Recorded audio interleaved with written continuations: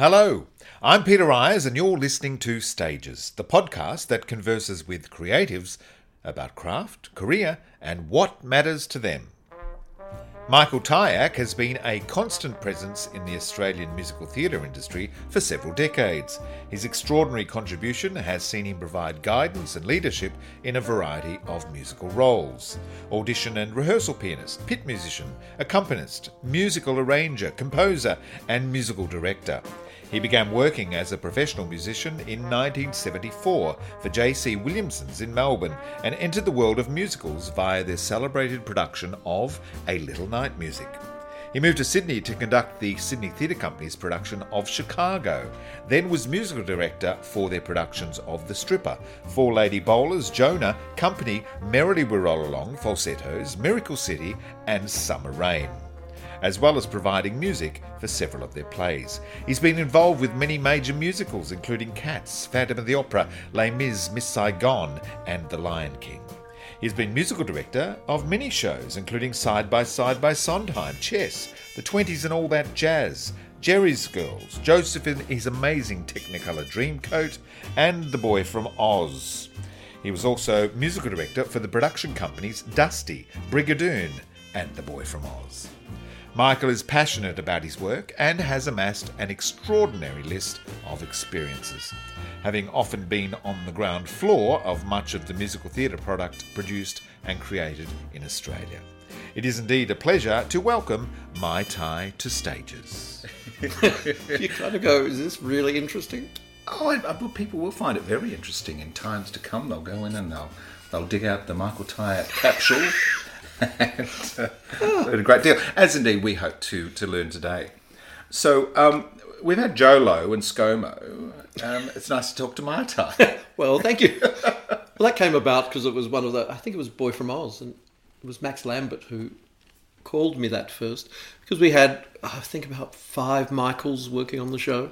It always became confusing when someone said, Michael, and everyone would answer. And just for differentiation, I became Mai Tai, and it stuck.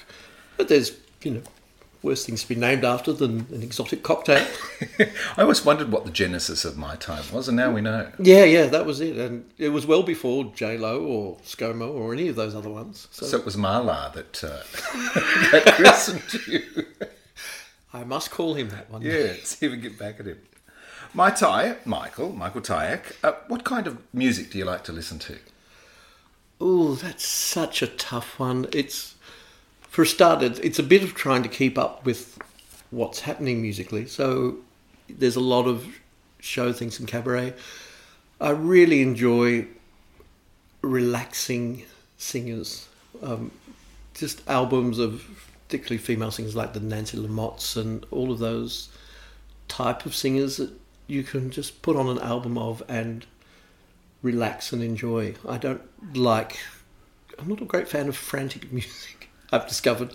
So even listening to jazz, which I don't do that much of, but the type of jazz I enjoy is the relaxed kind of Dave Grusin-y, Bill Evans sort of things, rather than screaming saxophones or anything else, which is remarkably clever. And you try to listen to everything just to get a bit of a handle on it.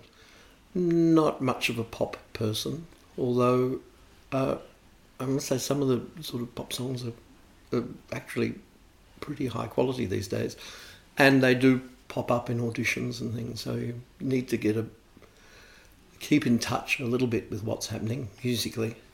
But at home it would be orchestral music, like I say, relaxing singers, cabaret artists, and then trying to listen to new shows and things that you'll do for your job. Well, yeah. That's essentially research.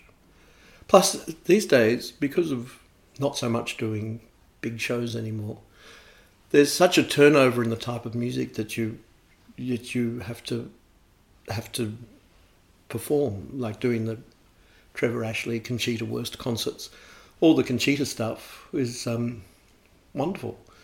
great music, but there's quite a lot of stuff just to research, keeping up with things that you might have to do, which I really love. I love digging into YouTube and Apple Music and the rabbit hole of YouTube is fantastic. Yeah, it's just great to listen to. I really love the work that arrangers do. I think they make some extraordinary sounds, particularly if you're lucky enough to work with a big orchestra, and you hear what can be done with orchestral colours. What do you think of a song like "Somewhere Over the Rainbow," which yeah. has been treated in so many different ways? Yeah. And there are certain renditions that speak to you, and others that. Yes, and I always find I get attached to the first one I hear, the one that makes me fall in love with the song. It's very hard to shatter that impression. Well, it's a bit like a cast album too, isn't it? You hear that original cast. Yeah, or shows you work on that then maybe get a encore season at some point. You go, this isn't quite as good as what I remember, or this isn't like we did it when we first did it. I don't want to name names too much, but because of Chicago was such a big part of my life when I first moved up to Sydney, and that extraordinary production with Nancy Hayes and Geraldine Turner and Judy Connelly and Terry Donovan, this new production of Chicago, which I just can't warm to in the same sort of way. I love the production values that were thrown at that in 1981 and the originality of everything in it. Whereas now, yes, it's very original, but it's very much a semi-stage concert and people dressed in smart things. It's a lot about the dancing and less about the character of the show.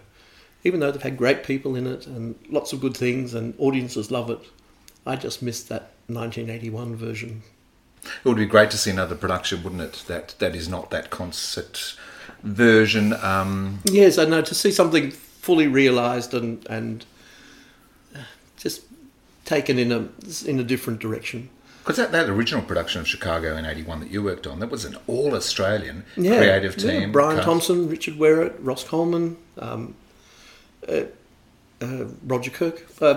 It was a fantastic collection of people, and it was one of the first times that I'd worked on a show which was all being created by people that were in the room. Because my earlier life in Melbourne was all with J.C. Williamson's, and it was Gypsy and The Wiz and reproduction shows. That was a wonderful way to learn. And a lot of, other than that, I was doing a lot of theatre restaurant and things as a piano player. So, to come up and work on something like that was being put together. Did you know much about Chicago before you started rehearsal on it? I had the album. I think I was given the album of Chorus Line and Chicago, I think, as a birthday present in about 1978. And that's when I first listened to it and went, oh, this is fabulous. I love this. And then in 1981, that opportunity came up to come up and do the show. You were MD on it? No, Peter Casey was technically MD, although he was working on other shows, and I was conducting it and leading it and playing. So, in a vast career, Mai Tai, you've contributed and observed from many vantage points: the audition room, the rehearsal room, the pit. What's your favourite part of the production process? Oh, it would be rehearsals. Yeah. It's watching people work. It's watching people do what they do, absorbing information, adding their own soul and personality to what they're doing. I marvel at how dancers learn choreography. So quickly. It astounds me, yeah. I played for lots and lots of dance rehearsals over many years. Yes, I find it extraordinary that they can pick up all that, retain it, and do it. Well, I've always thought that they must have, like musicians, a very good mathematical brain.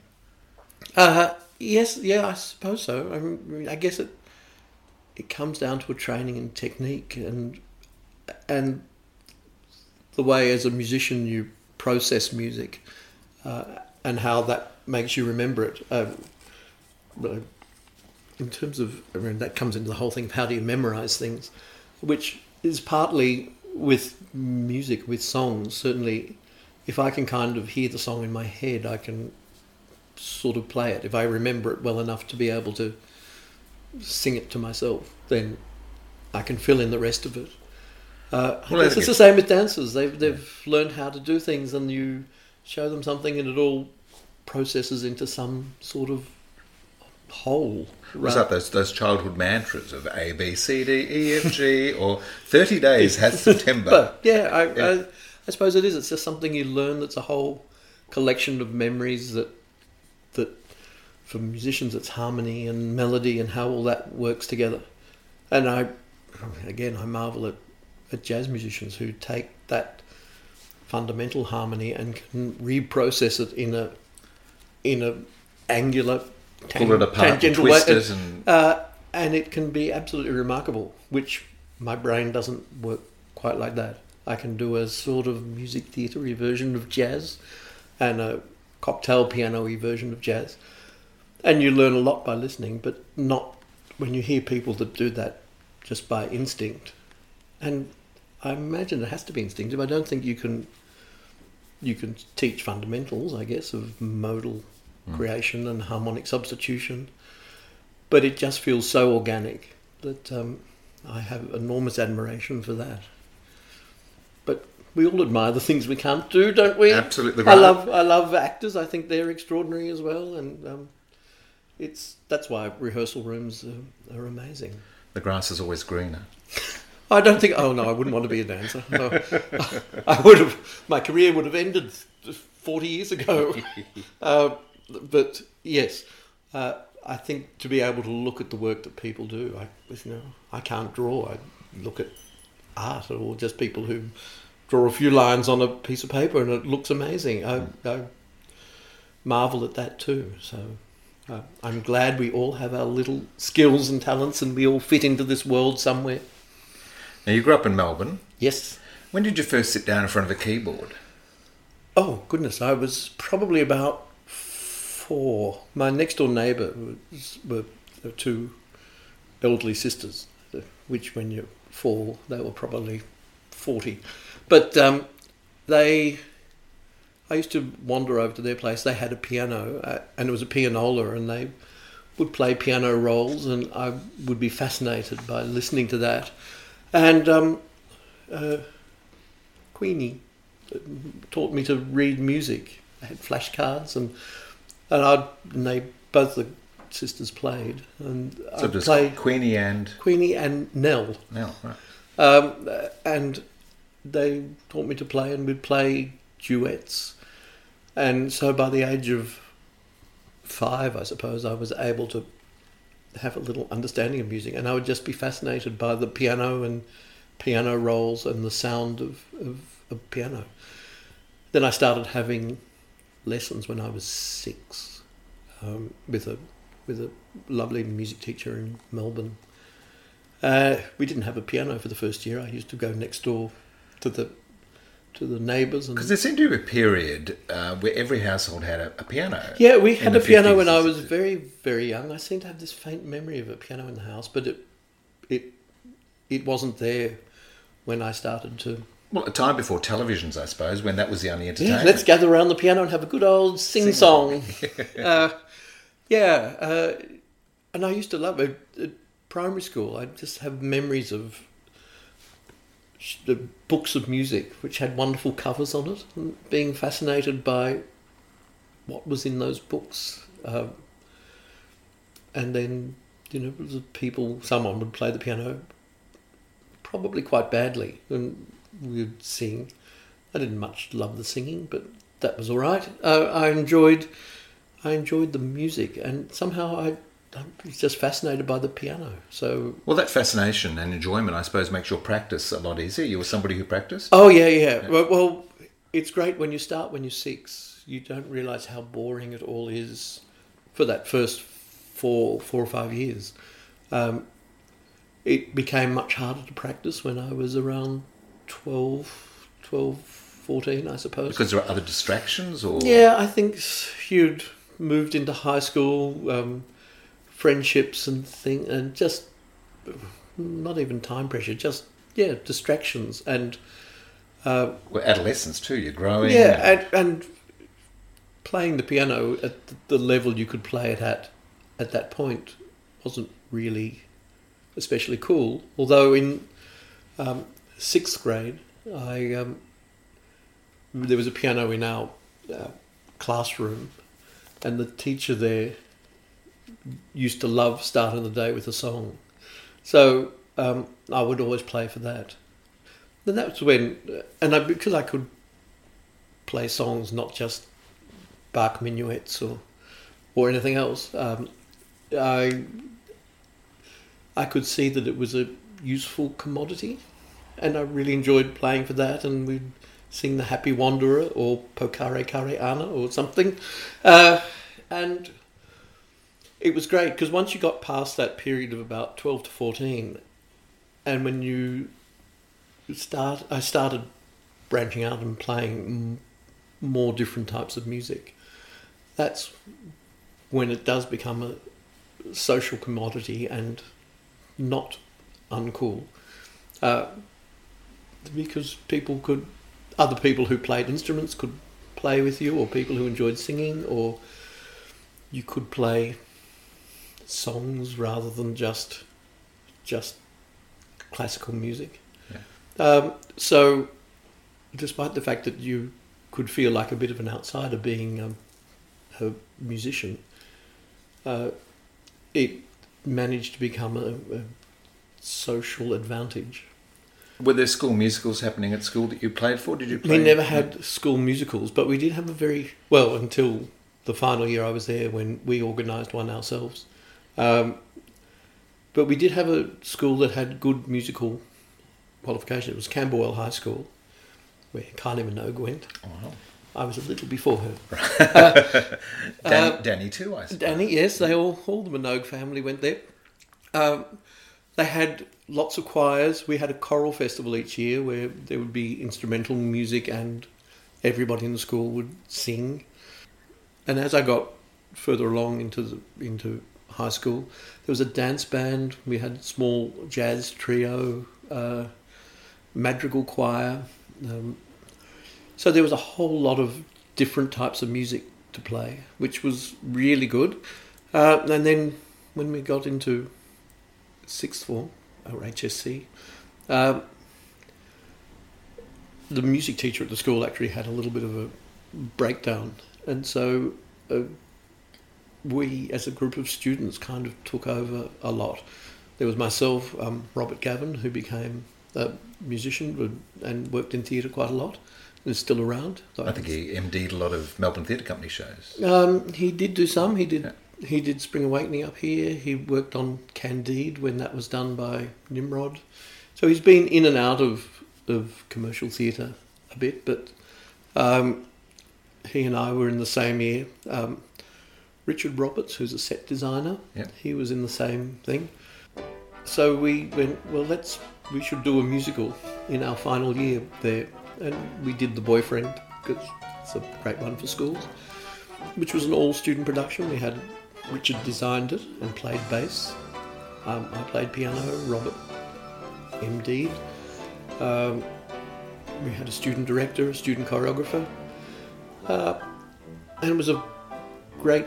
It wasn't an introduction to theatre, because I'd been going to theatre and musicals quite a lot, but it was great to have that hands-on experience of doing a show. It was a very satisfying and enjoyable time, despite doing HSC at the same time. So, was there anyone in the family that was musical? It sounds like you were going to a lot of theatre and musicals. You were saying, but no one was musical.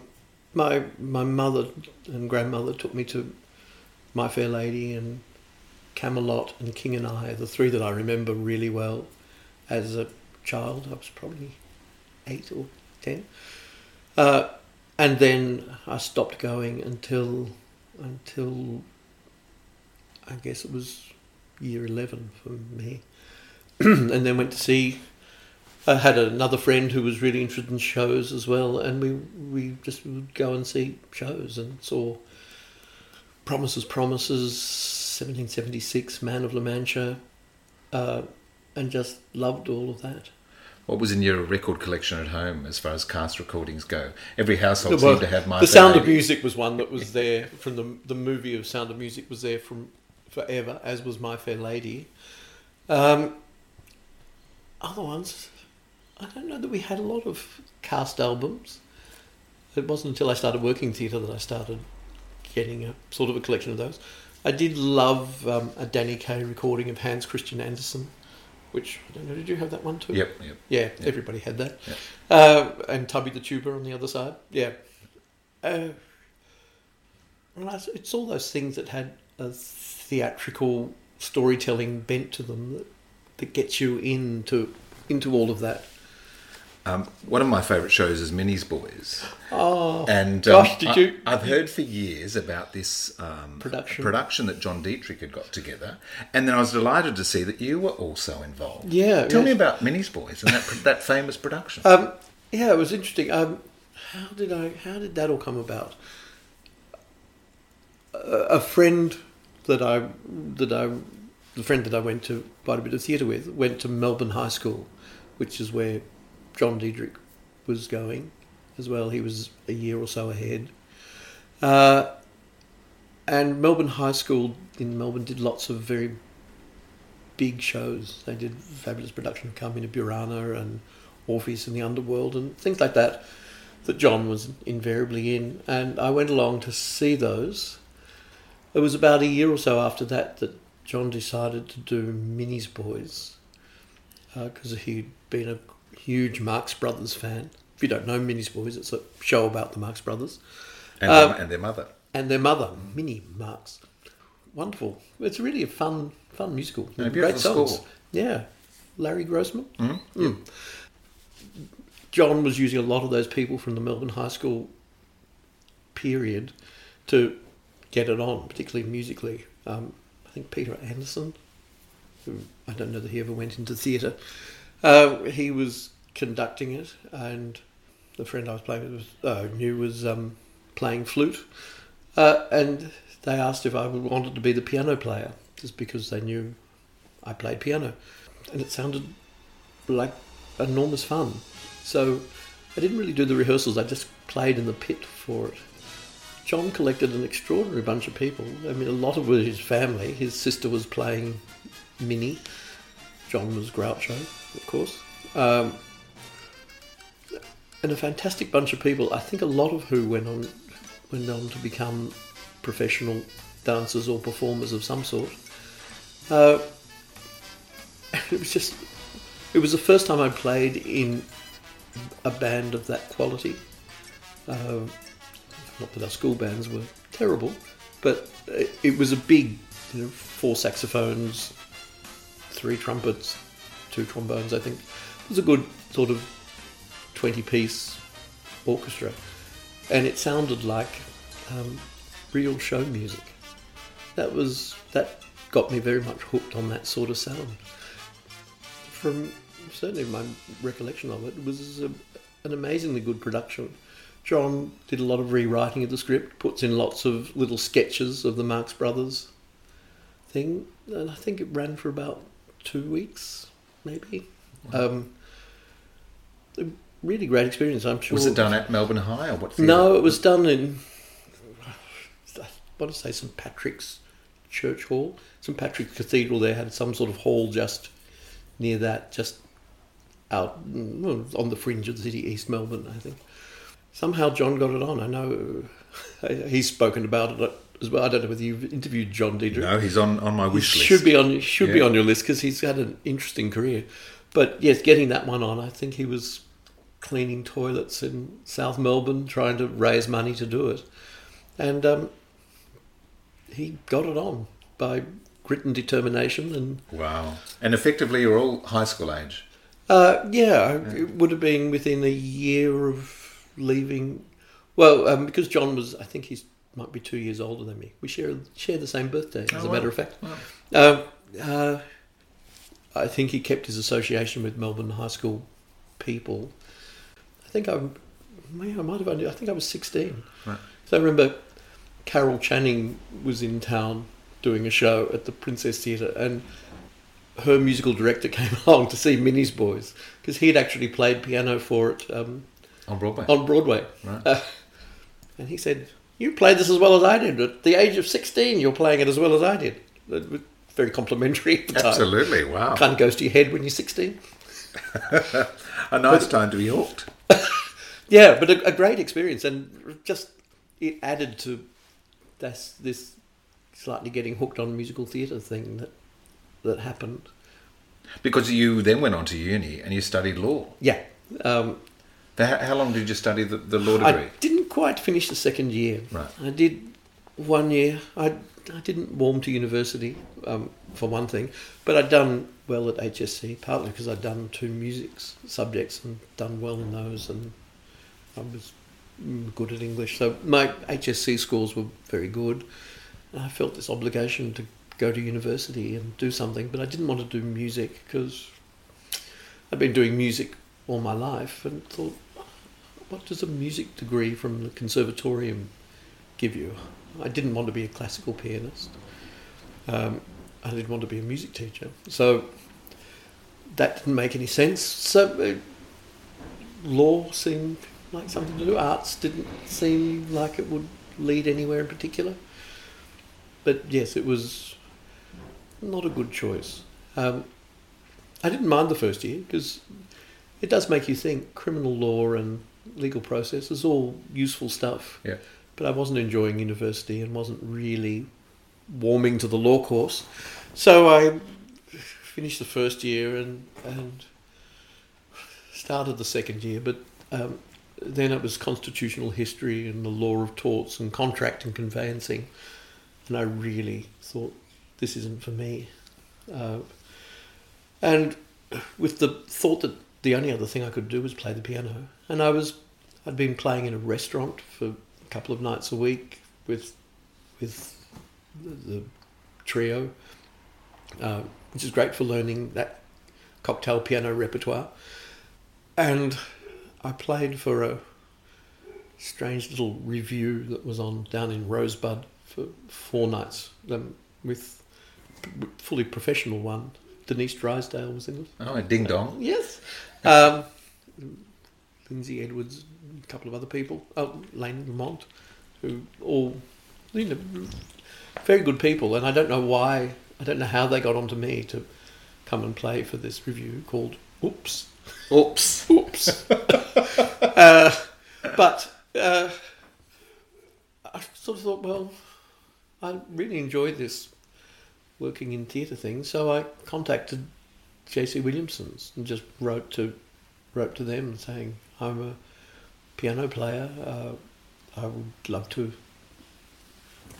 I really enjoy theatre and musicals, and well, that took some chutzpah. Well, I guess so, yeah, it's just... But if you don't ask, you don't know, do you? Yeah, and it was just kind of, well, let's just put it out there and see what happens, because I would hate to be trying to get started now. And I mean, I've had some of those letters from people, or emails from people now, or introductions from people of good people, and it's hard. It's hard to give advice, and it's sometimes hard to help them. But it was just luck, I suppose. Lucky, good time. At the time Pippin was on. So John Farnham and Colleen Hewitt, that production. Brian Buggy in Melbourne was the conductor, and he answered and said, come in and let's have a chat, which we did. And he said, come and sit in the pit for Pippin for a week and observe and see what it's like. Pippin was moving up to Sydney, and A Little Night Music was moving down from Sydney to Melbourne. The 2 piano players from Pippin were going up to Sydney to do the show. He said, so we need a piano player to play in the pit for A Little Night Music. So I auditioned he gave me 2 of the pieces from Pippin to have a look at for a few days and come in and play. And so was Sondheim a bit daunting for your first show? Was that your introduction to Sondheim? Yeah, I didn't know Sondheim at the time. And I listened to A Little Night Music and thought, wow, this is extraordinary. This isn't like Minnie's Boys. And it took me a little while just to kind of get into the mindset of it, and then just went, this music is beautiful and fantastic. And so that was my first show playing in the Pit in 1974. And what a cast also. Geraldine Turner and Jill Perryman. And Jill Perryman, Bruce Barry, Anna Russell, Bartholomew John. Bart John, yes, Wayne Harrison. It was it was fantastic, and that sort of got me introduced to J.C. Williamson's and to being a professional musician. So I put my law course on hold. About 5 years later, I got a letter from the University of Melbourne saying, "We notice you don't have any credits for the last few years. Your case is going to the Unsatisfactory Progress Committee." I thought, oh dear, Yes. Do your worst. You talk about kids starting today. The frustrating thing for them is to work out how to achieve their goals and their dreams. But the more I talk to people with these podcasts, the pathways to the careers that they've had are extraordinary. I mean, it is based on luck. It's It right is, it's place, luck, right timing, time, having the just- talent, having Yeah. the passion, the hunger. Yeah, and I'm in no way a driven or ambitious person. That was probably the one bold move I ever did was writing to J.C. Williamson's, writing to Her Majesty's Theatre in Melbourne and going, "Do you need a piano player?" Because I didn't know who else to write to at the time. I didn't. Well, there's either J.C. Williamson or Garnet Carroll, I suppose, that were producing commercial musicals. Yeah, it's And Mr. Brodziak, yes. Aztec, yeah. I did some shows for them. That was fun. Well, because of the connection with John Diedrich, we went on and did Gershwin and the 20s and all that jazz, which was sort of led by John and John O'May. And we did these interesting small shows at the Children's Arena Theatre in Melbourne at midnight for 2 nights a week. We did Gershwin first. Why and midnight? It just seemed like a thing to do. It was, well, everybody was working. John Diedrich, I don't know what show he was in at the time, but he was in a show. John O'May, I can't remember which show, who was doing what. Natalie Moscow, with Magic Show on around that time. She may well have been in that. And Caroline Gilmer, I think, was doing a play, and they were the cast for Gershwin. They all, Caroline, Natalie, John, and Tony all lived in the same apartments in Millswood Street in South Yarra. And they just decided, let's Put on a show. write a show. And Yeah. John did a lot of the writing, although I think Caroline might have done some adaptation of that. They no doubt all worked on it together. And I came in as sort of the musical person to help put it together. It was almost like a sort of hobby project, and just went, well, let's do it at midnight on a Friday and Saturday night. And at the time, it seemed like it really found an audience. Children's Arena Theatre probably seated 80 people, maybe. And it was a big theatrical thing. All people from shows everywhere would come out at midnight. It was about an hour long, hour and 10 minutes maybe, from midnight till 1 a.m. You could never do it now. The neighbours would complain. I don't know. I suppose it seems silly to start at 11:30 or something. You might as well go, well, let's just start at midnight. Yeah. But we'd run it for 6 or 8 weekends, I think, doing Friday and Saturday night. And it was marvellous. And then followed it up a couple of years later with the 20s and all that jazz, which eventually Ken Brodziak, which was the connection, took and put the show into Her Majesty's in Melbourne. You went to Asia too, I think, didn't you? We did. We went to... Derek Nimmo used to run a circuit of doing plays and shows through... Well, we went to Hong Kong, Bangkok and Dubai. He had theatres run through the hotel chains there. A whole chain of things. And he'd usually take plays out of England to present to the largely expat populations in those countries. And I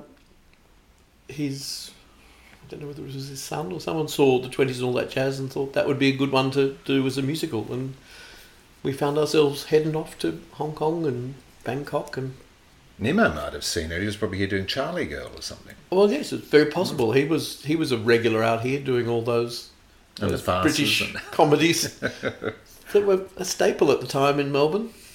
Run for Your Wife. Run for Your Wife, Why Not Stay for Breakfast, Pyjama Tops. Hot Topsy. I remember No Sex Please We're British was always coming back. That was, and they'd always be with the Patrick Cargills or the Derek Nimmos. I can't think of all the other stars at the time, but all those British television stars. Reg Varney must have been out here for something. No doubt, no doubt. But marvellous time in Melbourne, and it's a shame because they've been commercial plays now are really hard to put on, but those ones were a staple of Melbourne theatre for Decades. yeah. Probably 30 years of all of those. You talked about Brian Buggy answering your letter. He was Yeah. an MD around at the time, along with people like Dale Ringland and Noel Smith. Yep. Who were your mentors at the time once you got started? Well, Dale Ringland was a conductor of a little night music. Brian Buggy went up to Sydney with Pippin. And I learnt a lot about a lot of things from Dale in terms of playing. Dale's a wonderful pianist. And I would come in and watch rehearsals and watch sort of how to play for rehearsals and how to adapt a score for rehearsal. Plus I was interested in conducting. I just observe and look and he also did. The next thing I did after A Little Night Music was I rehearsed Nancy Hayes into Irene to take over. Nancy was taking over from Pamela Gibbons. So I played for all her rehearsals for that, and Dale was conducting that one too. And it was the same thing. This time I was actually playing for all the rehearsals, and he just sort of helped me through how to look at those scores, because the type of scores that were written over 4 staves, you needed to work out what bit you needed to play, and just how to analyse scores in that kind of way.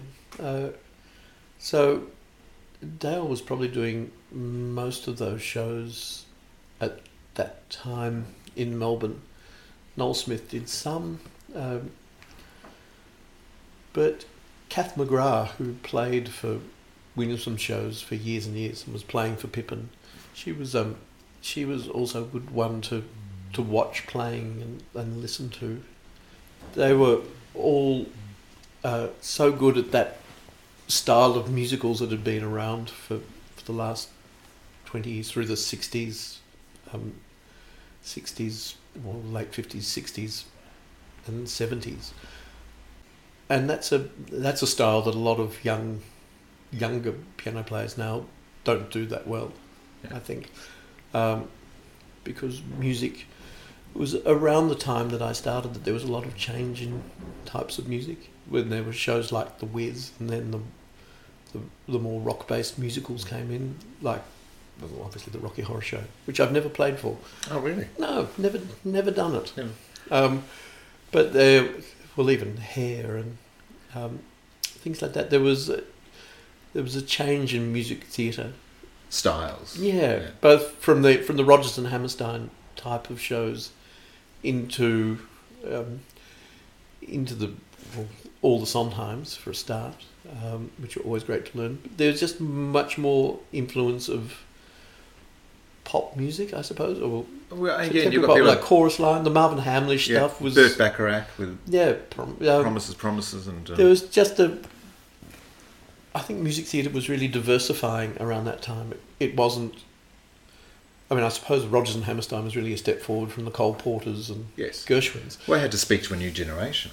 Yeah, and it was great to sort of be around during a lot of that transition. And I think it's kept growing, and you know the stuff that's written now, the Pasek and Pauls and the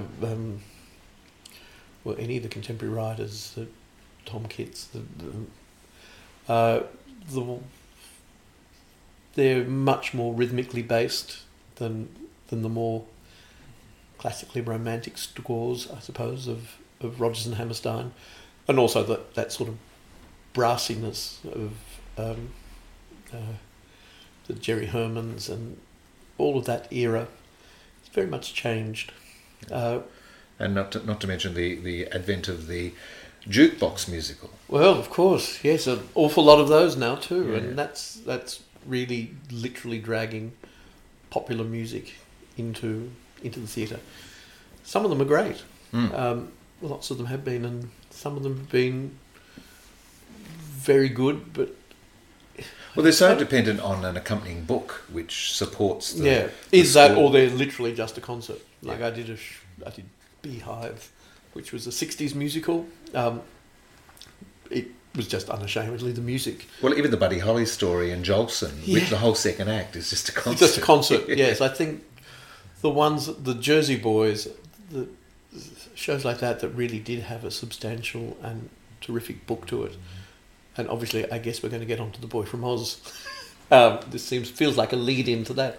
A lovely segue. Yes, that was another one where the book was all created.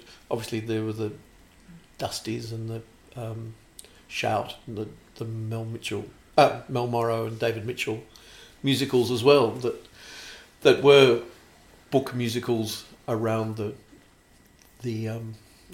songbook of certain performers.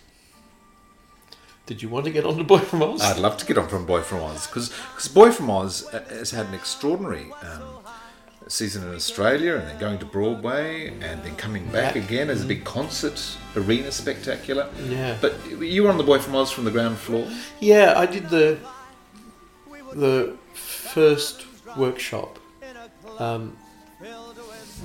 which obviously Nick Enright and Gail and Max Lambert had been working on this for sort of quite some time, in conjunction, no doubt, with Ben Gannon and Stephen McLean, who wrote the book that it was collated from.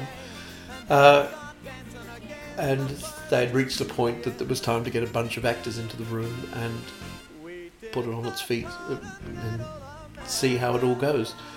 And I came in then to sort of play for that. Extraordinary. Again, it's just... I'd done quite a few new Australian musicals by this time. But this one felt quite different. For a start, the amount of money that was being splashed on it. All the other new Australian musicals had been mostly Sydney Theatre Company or... So your Jonah and your Summer Rains and those type of things.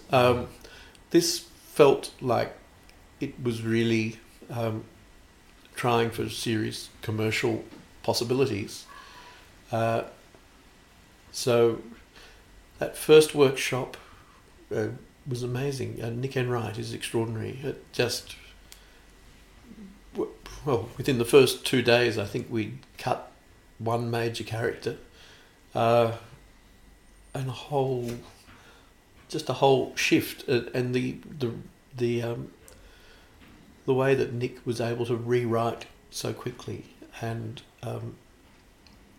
process different ideas, and as a creative team to be able to see what wasn't going to work very quickly. So, I don't know, did we do the whole thing or just Act 1? No, I think we did the whole thing. But it was a major shake-up in the show. But I think that there was still, obviously, the commercial possibilities were very evident. I don't think there was a second workshop. Not on that scale. I think it was. We knew there was a rehearsal period coming up about 7 or 8 months later, I want to say. So it was a chance to finesse everything before Yeah. production really got started. Yes, indeed.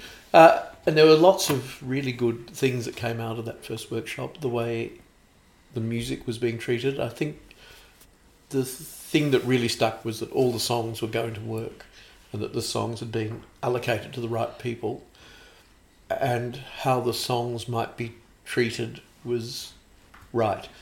We changed a couple of numbers. That one of the big dance numbers got changed. The Legs Diamond stuff was always one of the trickiest sections of the show to try to process. Because it was a significant part of Alan's career also, Well, that huge Broadway musical that he got started, but it was a flop. Yeah, yes, and it came at a very tricky time in constructing the musical. There was one day we did a run of, I think we were into rehearsal, we did a run of Act 2, and it was a terrible day in terms of there was lightning and thunder everywhere, and it was hard to hear in that Betty Pounder rehearsal room behind what was Her Majesty's in Sydney. That was all happening, and we ran Act 2 of the show, after which I think Gail just said, "Thank you very much, everybody. We'll see you on Monday, and we'll keep going," and just said, "Well, it's like we've taken Peter Allen, thrown him off a cliff, and then backed over him with a truck." I think that was her words. Because it was Greg, his lover, died of AIDS. Legs Diamond was a huge flop, and then his father shot himself. Yes. It was kind of like, is this really Act 2 of a musical? We've got the structures wrong somewhere, in that these events just seem to pile on top of each other, and created this huge problem of how to solve that.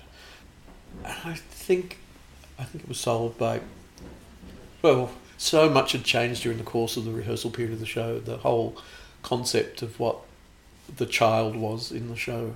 And I think this was probably the first time that I'd really seen the detail of the dramaturgical work that goes into creating a show, because of working as part of a team on it, and seeing minds like Nick and Gail working at it.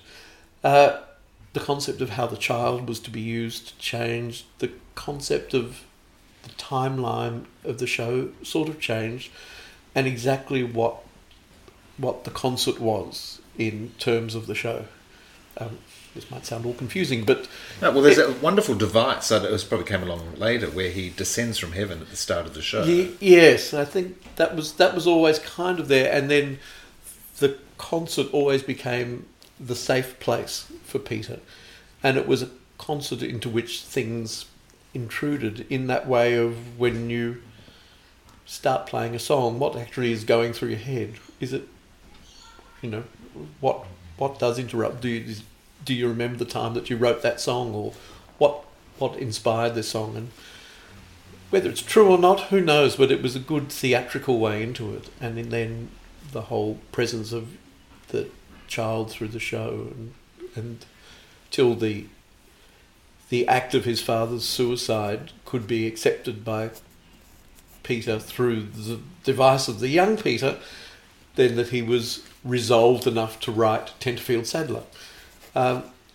Which encapsulates his whole which is whole his life story, and he's happy to put it into a song and put it out there. So it was kind of fascinating to watch all of this detail of the psychological, the sort of forensic work you have to put into it in order to create a narrative that people will find interesting. And is coherent. So it was great to see that being put together. Whether the audience know all of this or not, it doesn't really matter, but it gives the actors an absolute through line to see where they're going, and it just helps with the integrity of a show, I think. But it was always a hard show in which to allocate music to people other than Peter. Obviously Judy could sing, Liza could sing, but apart from that, it's very hard to go, who else sings? It didn't seem right for his father to sing. his mother could sing, but it felt like Don't Cry Out Loud Perfect should be placement. perfect song, and that's the one thing. But other than that, the whole workload lands on Peter.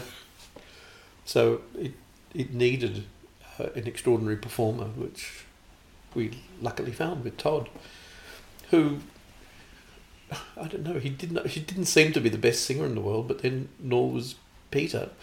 But they had tremendous sexuality and charisma. And funnily enough, Her Majesty's in Sydney, we couldn't see the stage from the pit. We were underneath, so and you'd listen to it sometimes and hear the singing and go, dear. Not putting Todd down in any way at all. He was a better singer than Peter, really. And then I'd go out and watch the show, and you never noticed a thing. The performance was all so strong, and it was all, everything he was doing was so sort of perfect. If you weren't there isolated from it with headphones on, listening to that sort of detail, you would never notice any imperfections in what Todd was doing. And one of the great musical theatre performances in Australian musical theatre history, I think. Yeah, absolutely. And it was, again, luck and what happens in your career. Todd he'd always been a good, hard-working, and he'd had... I think at the time he was understudying Crazy for You. Yes, he was. He was. Yeah. Well, he ended up playing that because Jim Walton did his ankle or something on opening night. Yes, and he took over doing that for quite a long time, and he'd done 42nd Street as Billy, not the most major of roles, but he had a career. But this doing Boy from Oz just changed his life, totally and completely, and deservedly so. Well, I think also playing Peter Allen probably changed him a lot too. He was always pretty sharp, Todd. Yeah. But I think that just opened up a whole side of his personality and just gave him the confidence to be Todd McKenney. Yeah. And now he's gone on to be Todd McKenney personality as much as Todd McKenney music theatre performer. Let's talk about the Australian musical. Mm-hmm. Is that an enigma? Do you think that it's possible that a big worldwide hit will originate in Australia? I think it has to be possible. There's no reason why it shouldn't. Well, yes, there is one slight reason why it shouldn't, which is just investment. I think there would be the ability here to write it, but where you take it once you've written it, I don't know.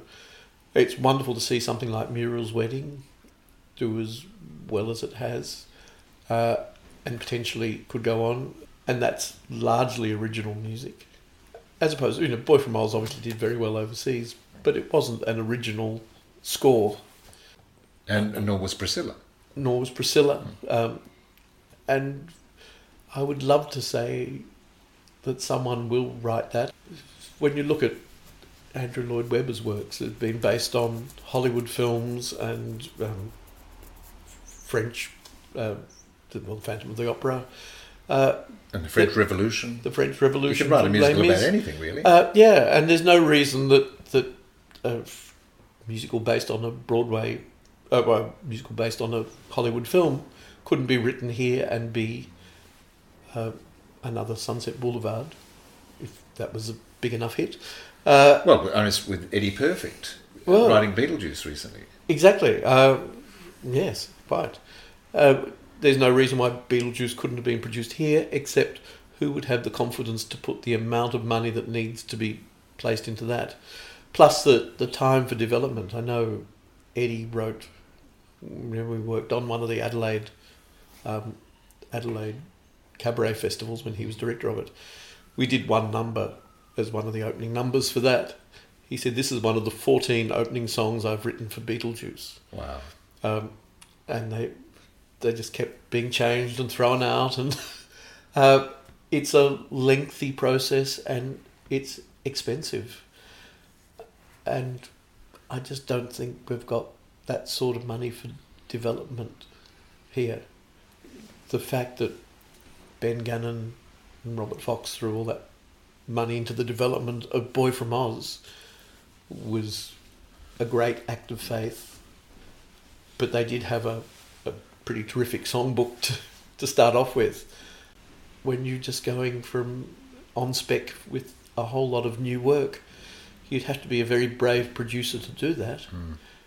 But hopefully someone will do something that either captures the imagination, or maybe it will be a smaller show. Maybe it'll be a Little Shop of Horrors equivalent, or something that's got a cast of 10 people that maybe one of the subsidised theatre companies will do, and then people will see the commercial possibilities of it.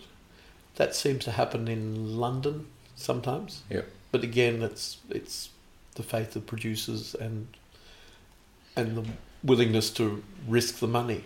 The Angels. Yeah.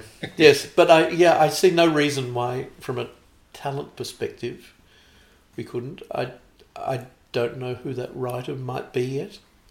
It could well have been Eddie, but I think we've probably lost him to overseas now. Tim Minchin, again, another one. Extraordinary score for Matilda. It's trying to, I think, find the right composer with the right lyricist and a good story. Yeah. Obviously, I think the story probably comes first, but the ability to write really good lyrics and structure a show well is no easy task. No. And in assessing it, we've over lots of time with assessing new musicals,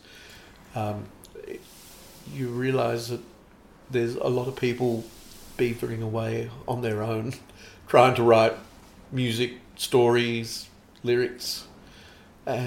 It's a bit of a losing task. Yeah. Meredith Wilson managed that. Yes, indeed. There's a few people who did. Noel Coward did it quite well too. I think The Dismissal is really an interesting project that's going to do well. It won't be an overseas thing because obviously it's a very Australian story. But I think what's been done with the work that I've seen on that, I've seen the 2 workshops. But you could say Hamilton's a very American story too. So totally. Who knows? Yes, except how people would relate to Gough Whitlam and Malcolm Fraser overseas. I don't know that they would quite get what's going on there. And I think Hamilton is a success because it's so reinvented the form, didn't it? Yeah, it's a complete introduction of a new type of music to some extent.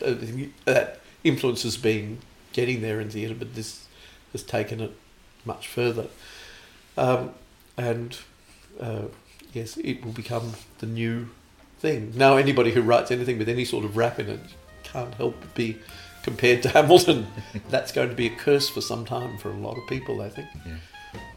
Michael, thank you. It's been an absolute delight to chat to you over the last hour, and thank you for your many contributions to musical theatre in Australia, and let's hope 2021 is much more exciting for everyone. Well, I do hope so, and I hope we can all encourage the creation of new work, because I think that's where getting in a room with people and working on new stuff is the most exciting thing. Getting in a room and working on something new is interesting, but something when you've got the creators there and you're all there working towards the same end is the best. That's what musical theatre is, collaboration, really, isn't it? Absolutely. Everything's on the same page and it all works together. It's just the best. What an astonishing career Michael Tyack has had, and certainly proof that he has been an extraordinary contributor to the life and success of the musical in Australia. He's a great champion of many performers and practitioners and continues to contribute in a myriad of ways. My guest today, Mr. Michael Tyack. Another insightful look at a life in the theatre. Thanks for joining us today. It's always a joy to have your company. I'm Peter Ayres, and you've been listening to the Stages podcast. Keep well, keep warm, stay safe, and I'll catch you next time.